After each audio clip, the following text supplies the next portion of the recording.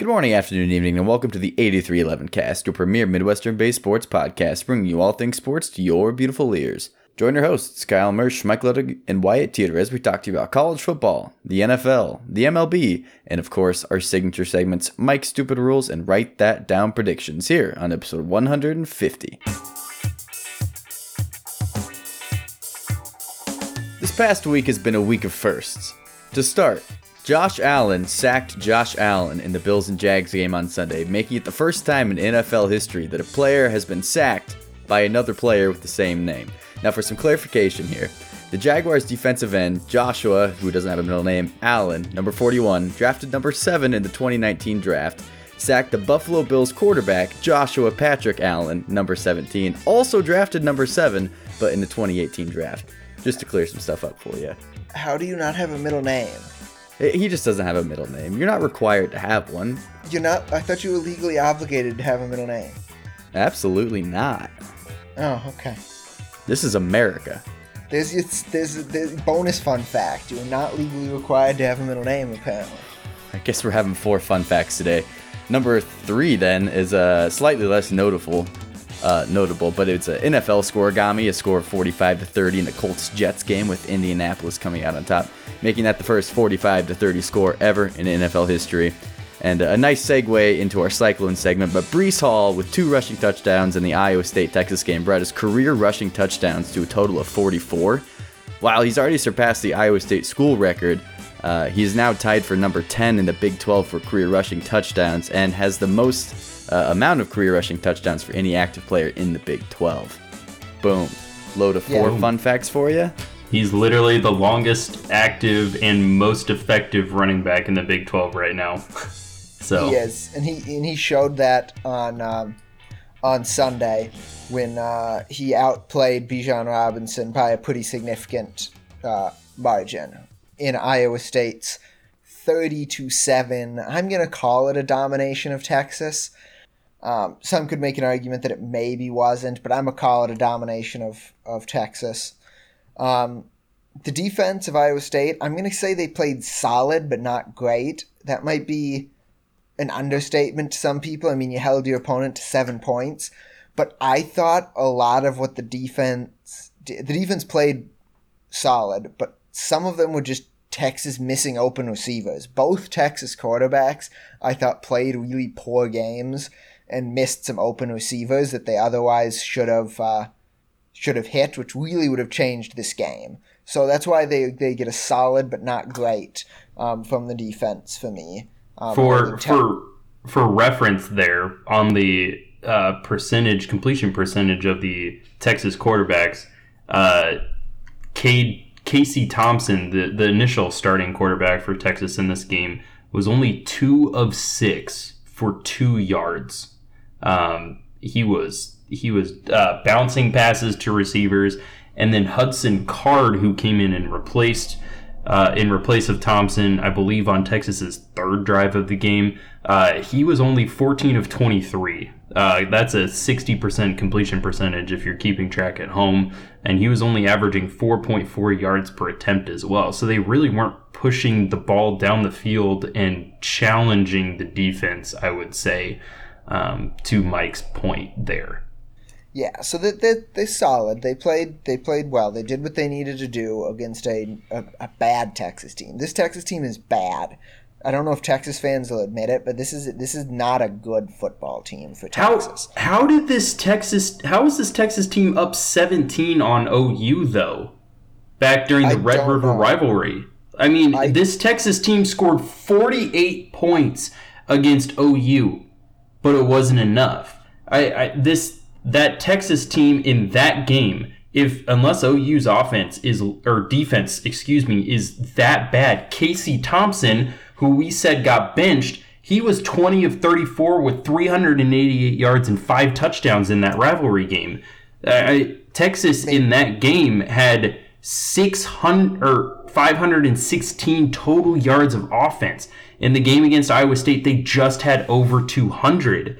I don't know what's changed. The offense is still the same, really. The answer is Oklahoma's defense is bad, and our defense is good. I literally think that's what it's leading to. And I don't know, maybe it's Iowa State's scheme that's different. Maybe it's a host of other things. I will say the difference between Iowa State against West Virginia and Iowa State against Texas, obviously Mike Rose was on the field, but Will McDonald played a fantastic game against Texas. It led him to Defensive Player of the Week.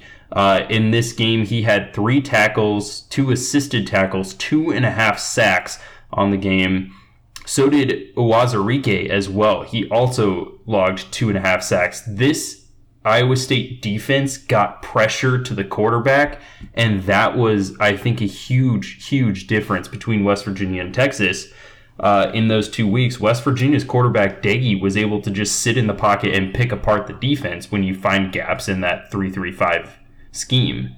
Well, Texas barely had time to even find any gaps. They were skipping the ball. They were always rushed.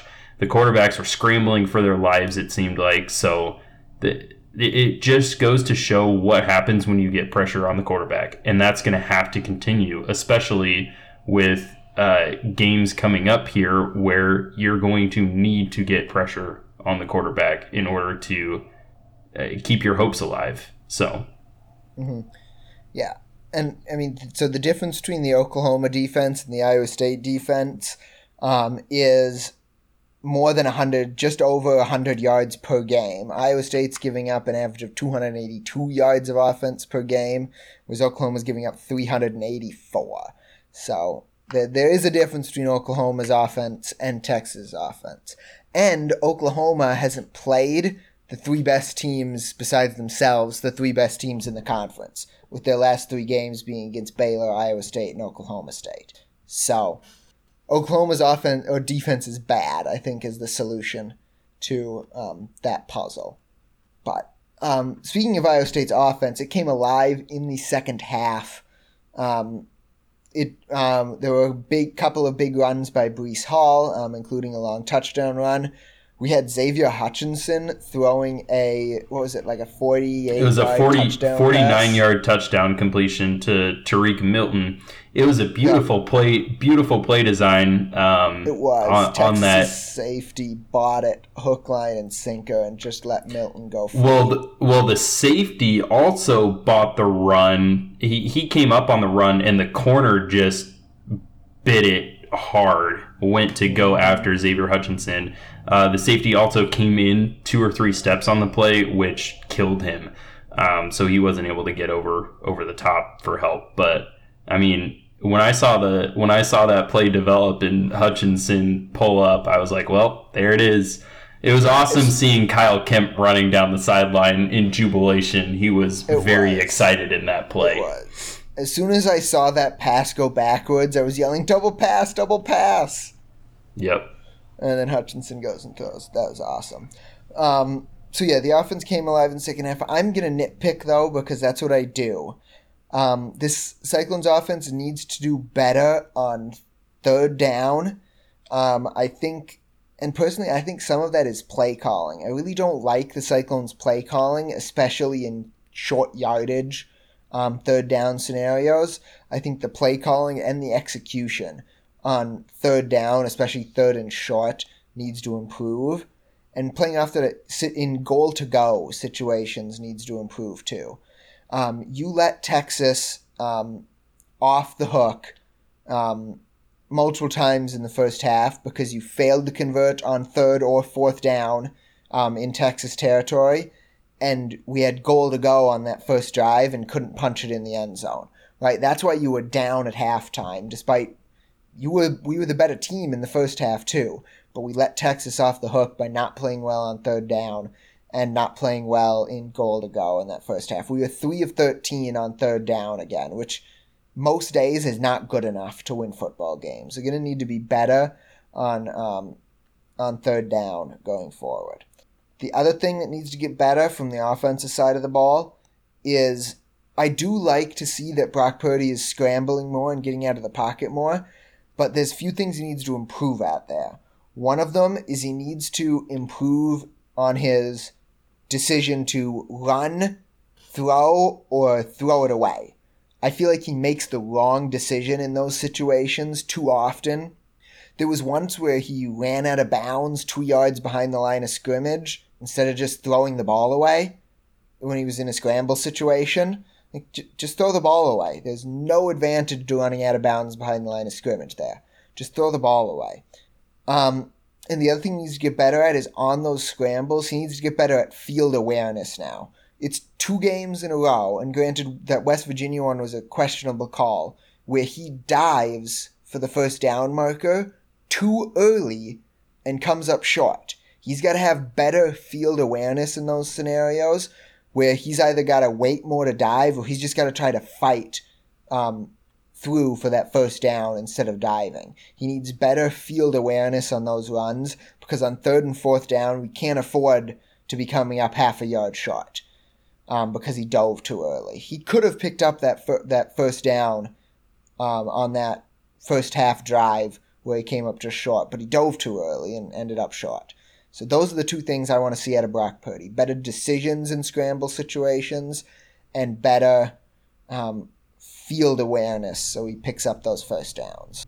I 100% agree with that assessment. I mean, it really, 3 out of 13 on 3rd down is, I would say, it all boils down to play calling, what you get on 1st and 2nd down.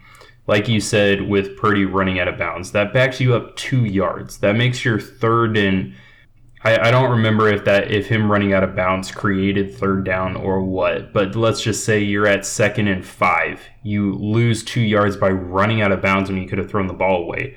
3rd and 5, it might not seem that much different than 3rd and 7, but it is when it comes to play calling and defensive scheme setup. It's a big difference. I would take 3rd and 5 over 3rd and 7 any day. There just needs to be a little bit more awareness in that situation.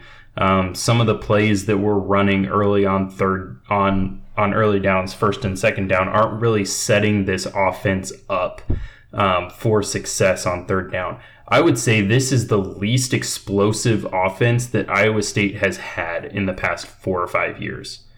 Correct me if I'm wrong there in that assessment, Mike, but this team just doesn't seem to get those 12 to 15 chunk yardage plays as normally as they were maybe a couple years ago in Brock Purdy's first couple of years as starting quarterback, or even with Kyle Kempt at the helm. It doesn't seem as explosive. It seems like they rely too much on getting positive yardages on those downs. And it really just sets us behind the chains. And I had said it in our group message during the game. I was like, we get behind in downs, in the early downs too often. And it's just the case. I'll also nitpick on the penalties. 6 penalties for 45 yards doesn't seem that bad. You're like, okay, 6 penalties, that's not terrible. This team has been more disciplined in the penalty, in the accepted penalties and the yardage that has been given up with those penalties throughout the year. But 6 for 45, they came in pretty crucial situations sometimes, and it's those early down penalties that put us behind the chains as well. We just don't seem to overcome those penalties, and for an offense that is less explosive, you can't have those penalties that set you behind the chains. It's a culmination of things that leads to a big issue, and 3rd down efficiency is a blaring red flag for this team right now. So that's something that needs to be worked on as well. And you like to see some of our special teams players fall on the ball properly so that they can actually get some of those muff punts that Texas was allowing. Yeah, but I'm not going to complain too much about that. That's not a big picture issue, whereas some of these other ones are. Despite all those nitpicks, I mean, great win. You did what you need to do against a Texas team. You're still in fairly decent shape for the Big 12 title game. More on that in a little bit. But the other stat I wanted to share quick about this game before we move on to next week is just to harp on the difference between Iowa State and Texas. They showed this during the broadcast. Since 2017, Texas is first in Big 12 recruiting, and Iowa State is 7th. Texas has had 74 5-star recruits, and Iowa State has had 4. Yet despite that, Texas is 36-23, and Iowa State is 38-22. So Iowa State's been a game and a half better than Texas, despite having 66 less 4- and 5-star recruits than Texas. So it just speaks to the job that Matt Campbell and co is doing developing players and turning them into winners that Texas has not been able to do. So just bringing that up just because I thought it was a cool stat. Moving on to next week, we are playing another Texas school. Surprise! It's like almost half of the Big 12 is in the state of Texas. We are playing Texas Tech in Lubbock. We're going on the road. That game will be 2:30 kickoff on ESPN2 next Saturday. Iowa State opens up as 10.5-point favorites in Lubbock. ESPN's FPI gives Iowa State a 75.5% chance to win. 538 Sports ELO gives Iowa State a 72% chance to win. So either way, we're right around there. I don't have a ton of keys to this game. I mean, Texas Tech has a little bit of a three-headed rushing attack. So they like to keep their running backs fresh, so just bottle up their running backs. But really, Texas Tech just isn't a good team. The results show it. Everything just sort of shows it. They're just really not a good team. They got blown out by TCU. K-State beat them. They got blown out by OU. They're just really not that great of a team. You can beat this team for sure. So just go do it. Yeah, I'll chime in there. This is a must-win game. I mean, Texas Tech's strength is by far their offense. I mean, when have they ever had a great defense down in Lubbock? Not recently. So their strength is in their passing game. They're 47th in the nation in passing yards per game. I'll say that. And third down percentage, they're really good as well. So my key to the game is Iowa State's defense. Get that front set of players. Have them rush the quarterback really, really well. If they can get some solid pressure on this team, you take away one of their biggest weapons. Just get to the quarterback. Obviously, that's easier said than done, and that's a lot of game plans, but I think that holds true here. Make them uncomfortable, make their third downs long, which we're accustomed to seeing on offense. If you can do that, I think we're leaving Lubbock with a win. So it hopefully all the stars align for the Cyclones. This is a game you have to win as you're looking a little bit farther forward. And Mike has laid out some scenarios for us with, it looks like, the help of one of our good friends as well. So Mike, can you fill us in on that? Yeah, I can. Just one more thing I want to include before we get there. This could be a little bit of a trap game. We play Oklahoma the week after that. So you could be looking at a little bit of a trap game there. So just be careful that you don't do what Baylor did and lose to one of the bottom feeders of the Big 12 before you match up with Oklahoma. Speaking of that Baylor loss to TCU, that did a lot to help Iowa State's chances to make the Big 12 title game. We almost control our own destiny. If we win out, all that we need for help now is we need Oklahoma to beat either Oklahoma State or Baylor, or we need Oklahoma State to lose one of their other two games.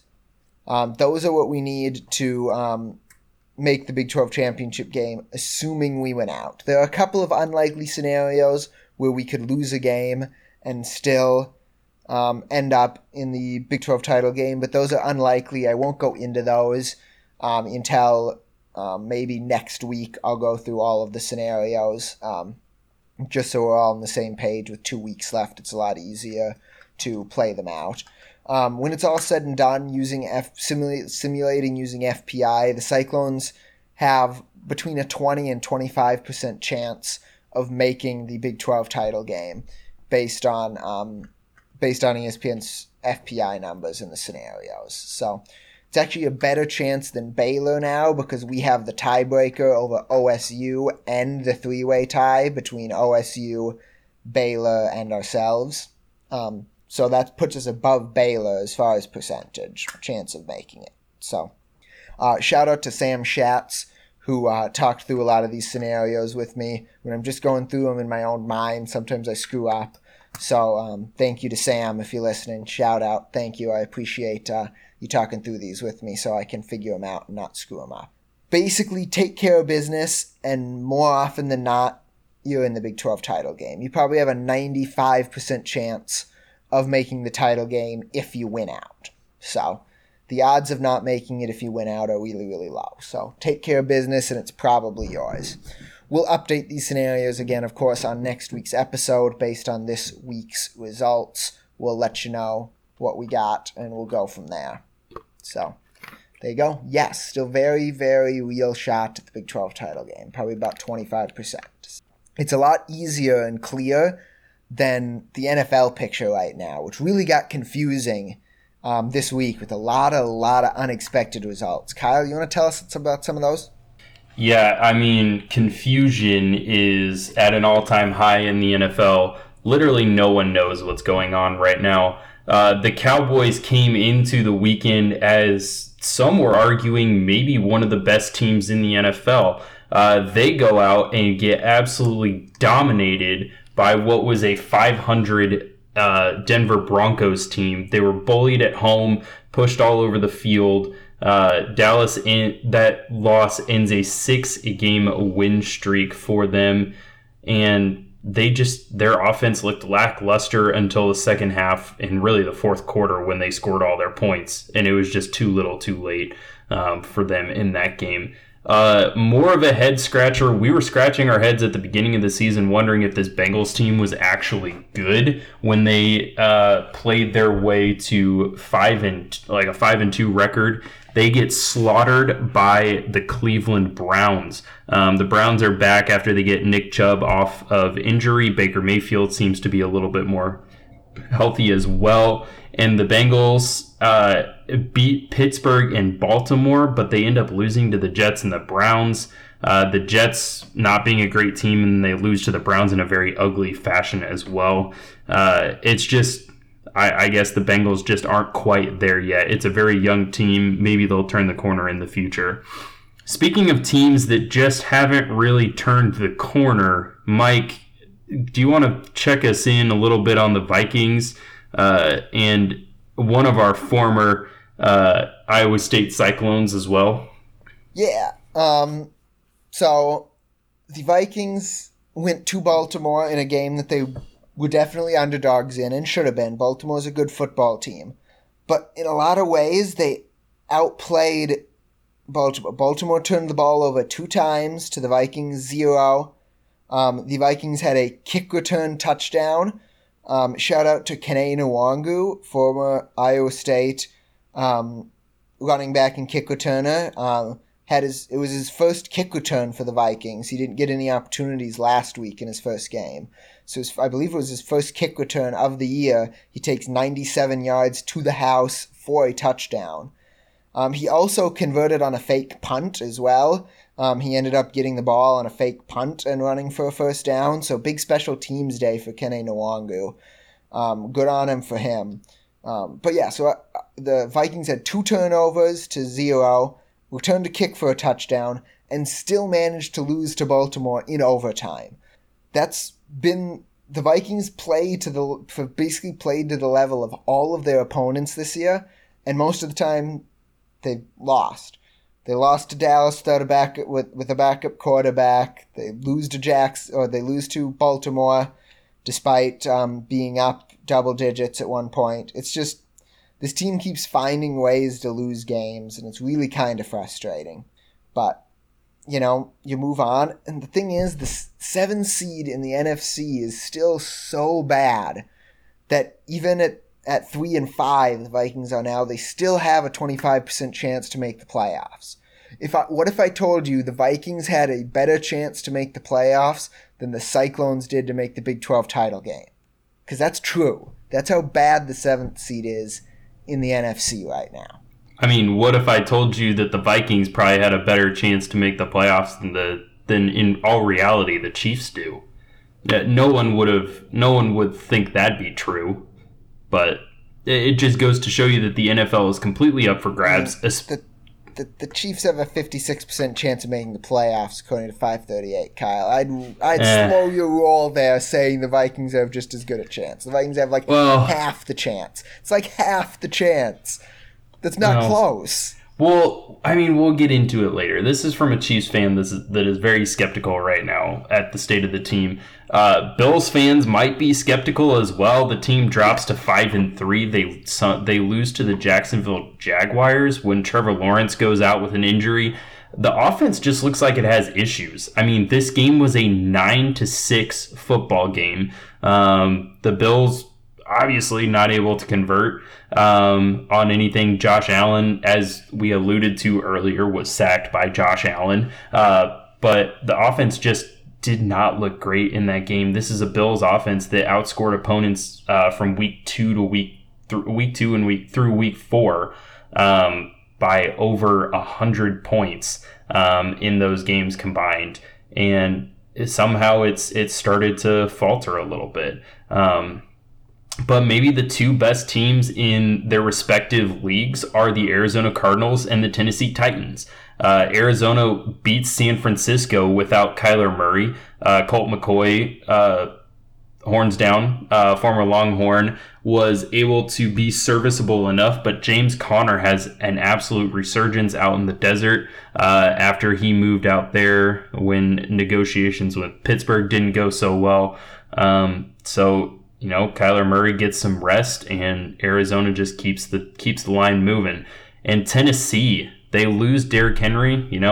How do you recuperate from losing probably the MVP of the league maybe this year, as Derrick Henry has been off the charts, phenomenal so far for this team, and really the cog of this offense. But they go out to LA and beat what everyone thought might be the best team in the league in the Los Angeles Rams, who the Rams have lost to the Cardinals but have beaten the Buccaneers. It just really seems like no one is the clear-cut lead in the NFL this year, the clear-cut number one team, but maybe it's the Arizona Cardinals and the Tennessee Titans. Who knows? The Packers could have been the lead in the NFC, but they looked absolutely anemic without Aaron Rodgers.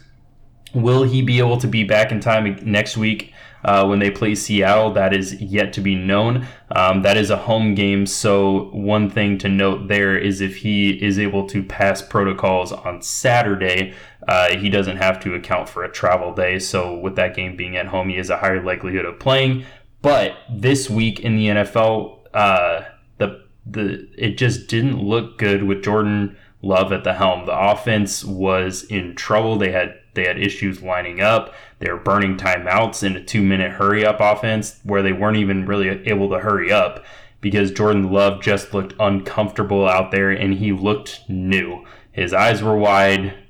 He wasn't settled in at all, and it was obviously just it was his first NFL game, and it showed.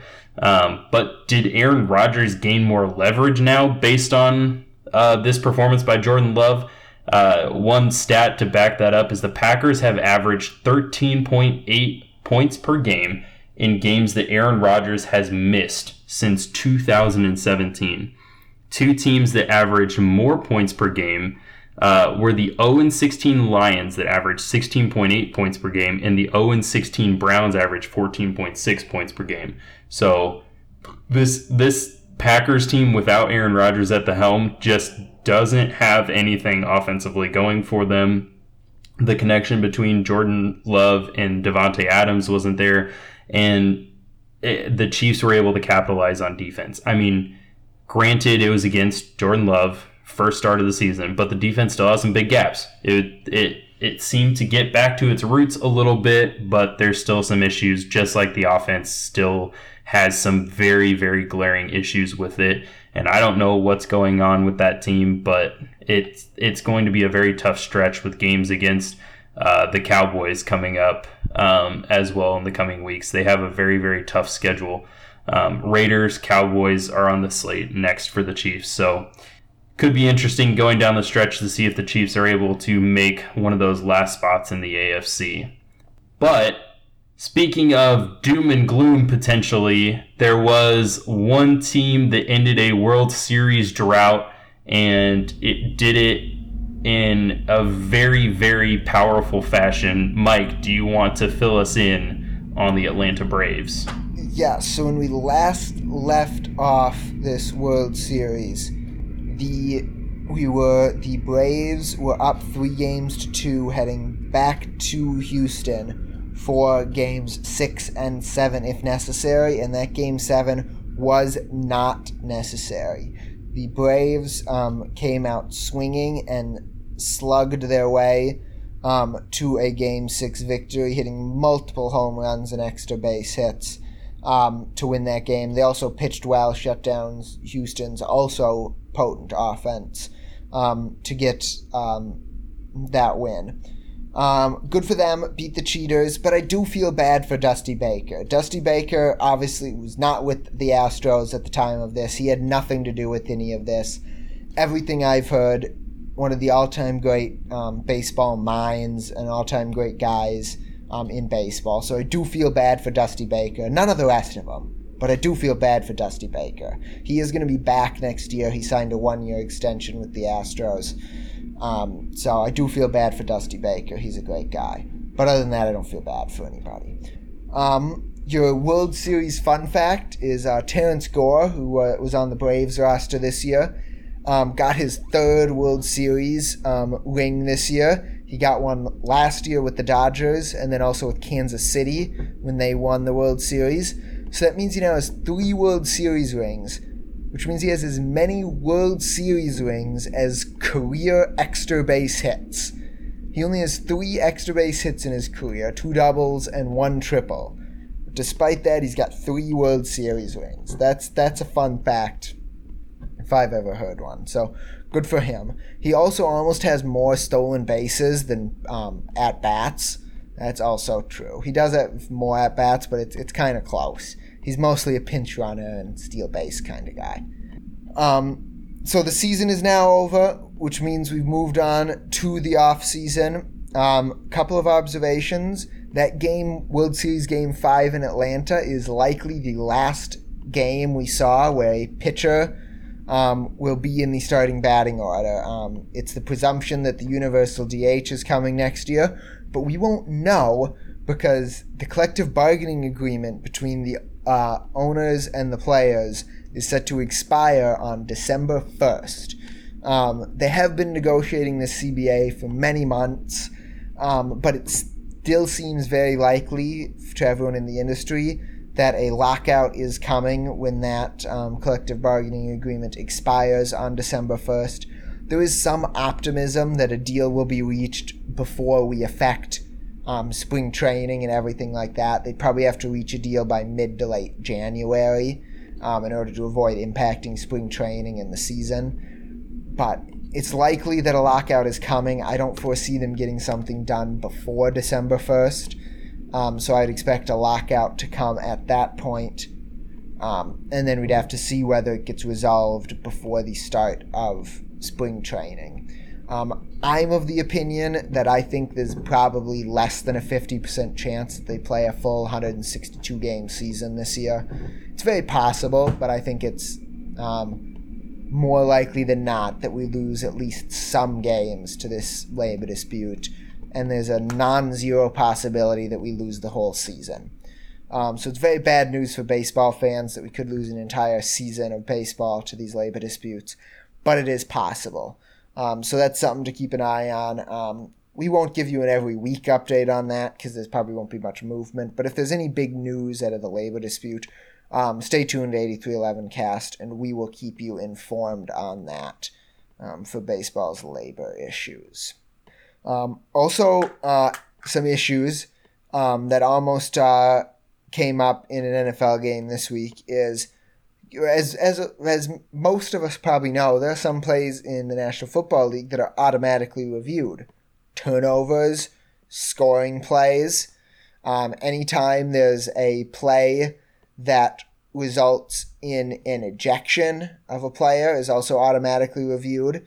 I didn't know if you know that. Or anything that's under the 2-minute warning or in overtime are all automatically reviewed. So the question is, what happens if a coach tries to challenge something that would otherwise automatically be reviewed. So it's actually pretty anticlimactic. Rule 15, Article 1, Part 1 states that a team that initiates a challenge when the team is not permitted to challenge will be charged a team timeout. So basically you lose the timeout as if you would have lost the challenge in the case that you try to challenge a play that's not challengeable. If you don't have a timeout when you try to challenge, you would also be assessed a 15-yard penalty. Now, that leads to an interesting scenario where the rules state that a review will not be initiated if there's a penalty on the team that wants the review before the review is initiated. So in the very, very rare case that a coach challenges a play he's not permitted to and doesn't have a timeout, my interpretation of the rules is that 15-yard penalty that he's assessed would then also make it so the replay is no longer allowed because a penalty was assessed on the team wanting the review. So there is a slight chance that you could throw a challenge flag on a play that is already going to be reviewed, and it results in the play not even getting reviewed, even though it otherwise would have automatically been reviewed. Moral of the story, don't throw your challenge flag when the play is going to be reviewed. Best case scenario, you lose a timeout. Worst case scenario, the play isn't reviewed at all.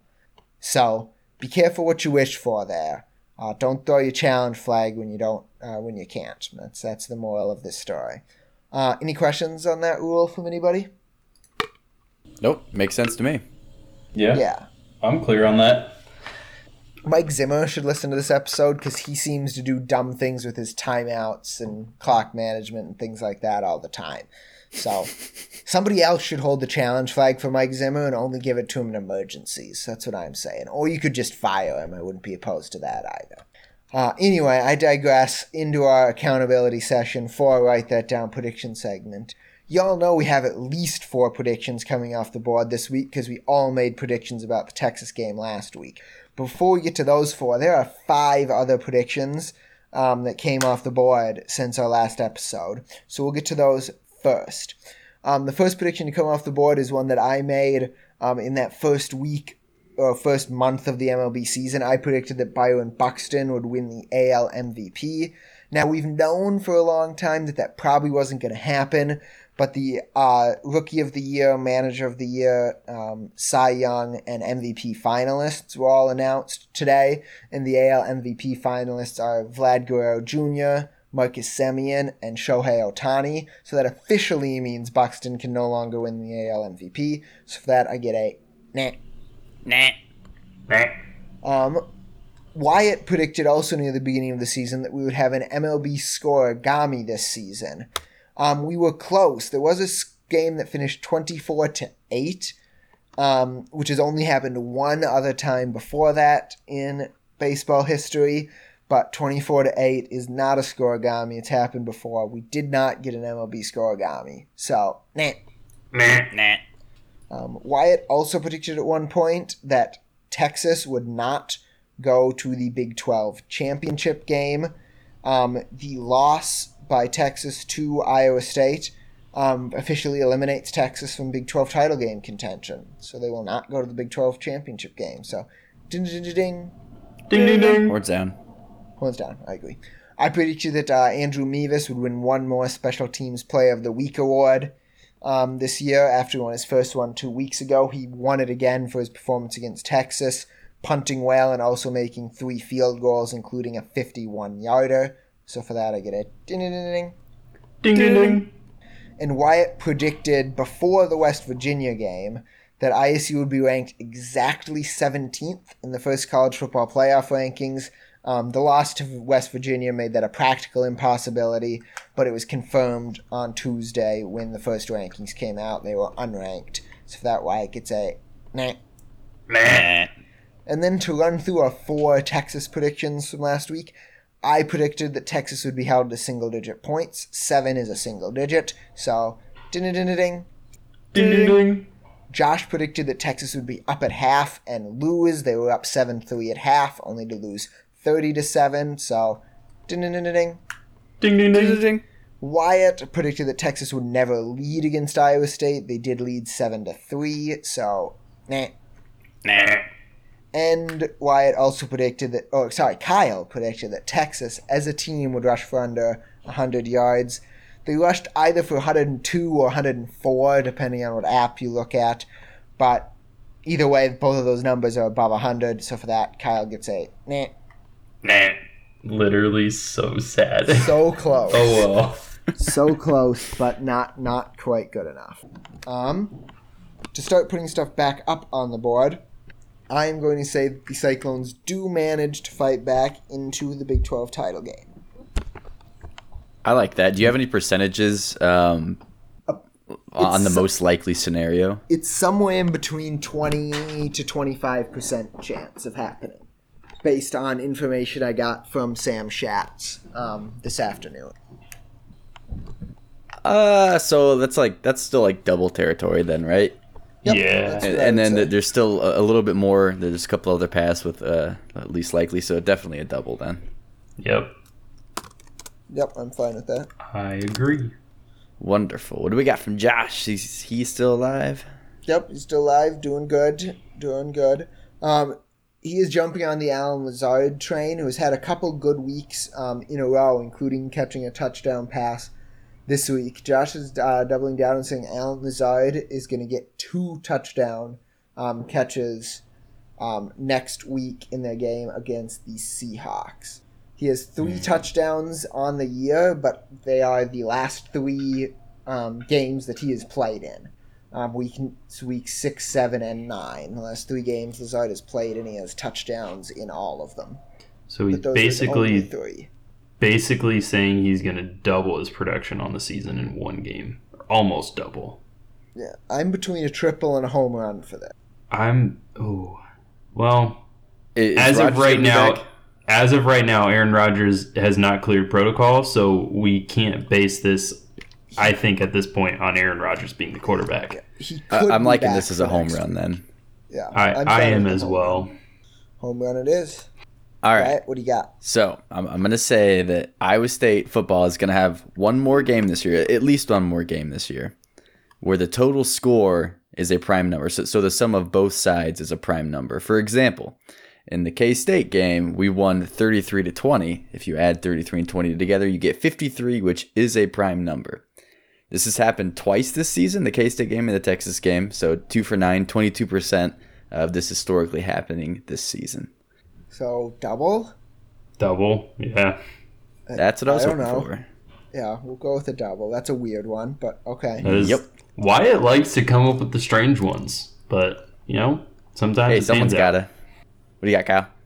Yeah, so since Texas is so bad and we want to give them a really, really nice farewell tour in the Big 12 and ongoing, I'm going to say that Texas loses to Kansas this week. So Kansas will get their first Big 12 win of the season. So Wyatt has already made this prediction this year. Oh, he did. Which doesn't mean you can't. I'm going to still make it. Yeah, we do allow duplicate. I'm on the train. We gave him a home run for it. According to FPI, Texas has a 98.5% chance of winning. According to 538, Texas has a 97% chance of winning. This still seems like a home run. I don't think enough has changed to change that. I won't argue against a home run, but keep in mind, Texas is a little... FPI and Texas don't get along, but this should still be a home run for sure. FPI and Texas do get along. Yeah, I guess what Texas produces doesn't really live up to FPI in my opinion. Right. You can say the same thing about Iowa State. The FPI likes Texas a lot more than I think they are. For example, the FPI still, despite how bad they looked, ranks Texas as the 19th best team in football. But anyway, that's what I was trying to get across. Yeah. But yes, I still think that it's a home run. Very good. With 2 doubles and 2 home runs, that concludes our Write That Down prediction segment, which means we're at the end of the episode. Thank you so much for listening to episode 150 of the 8311 cast. We hope to see you here again next week. Same time, same place. Signing off for the 8311 cast, we have your hosts, Kyle Mersch, Mike Ludwig. and Wyatt Teeter. Talk to y'all again next week. Go Cyclones. Go Cyclones. Go Cyclones.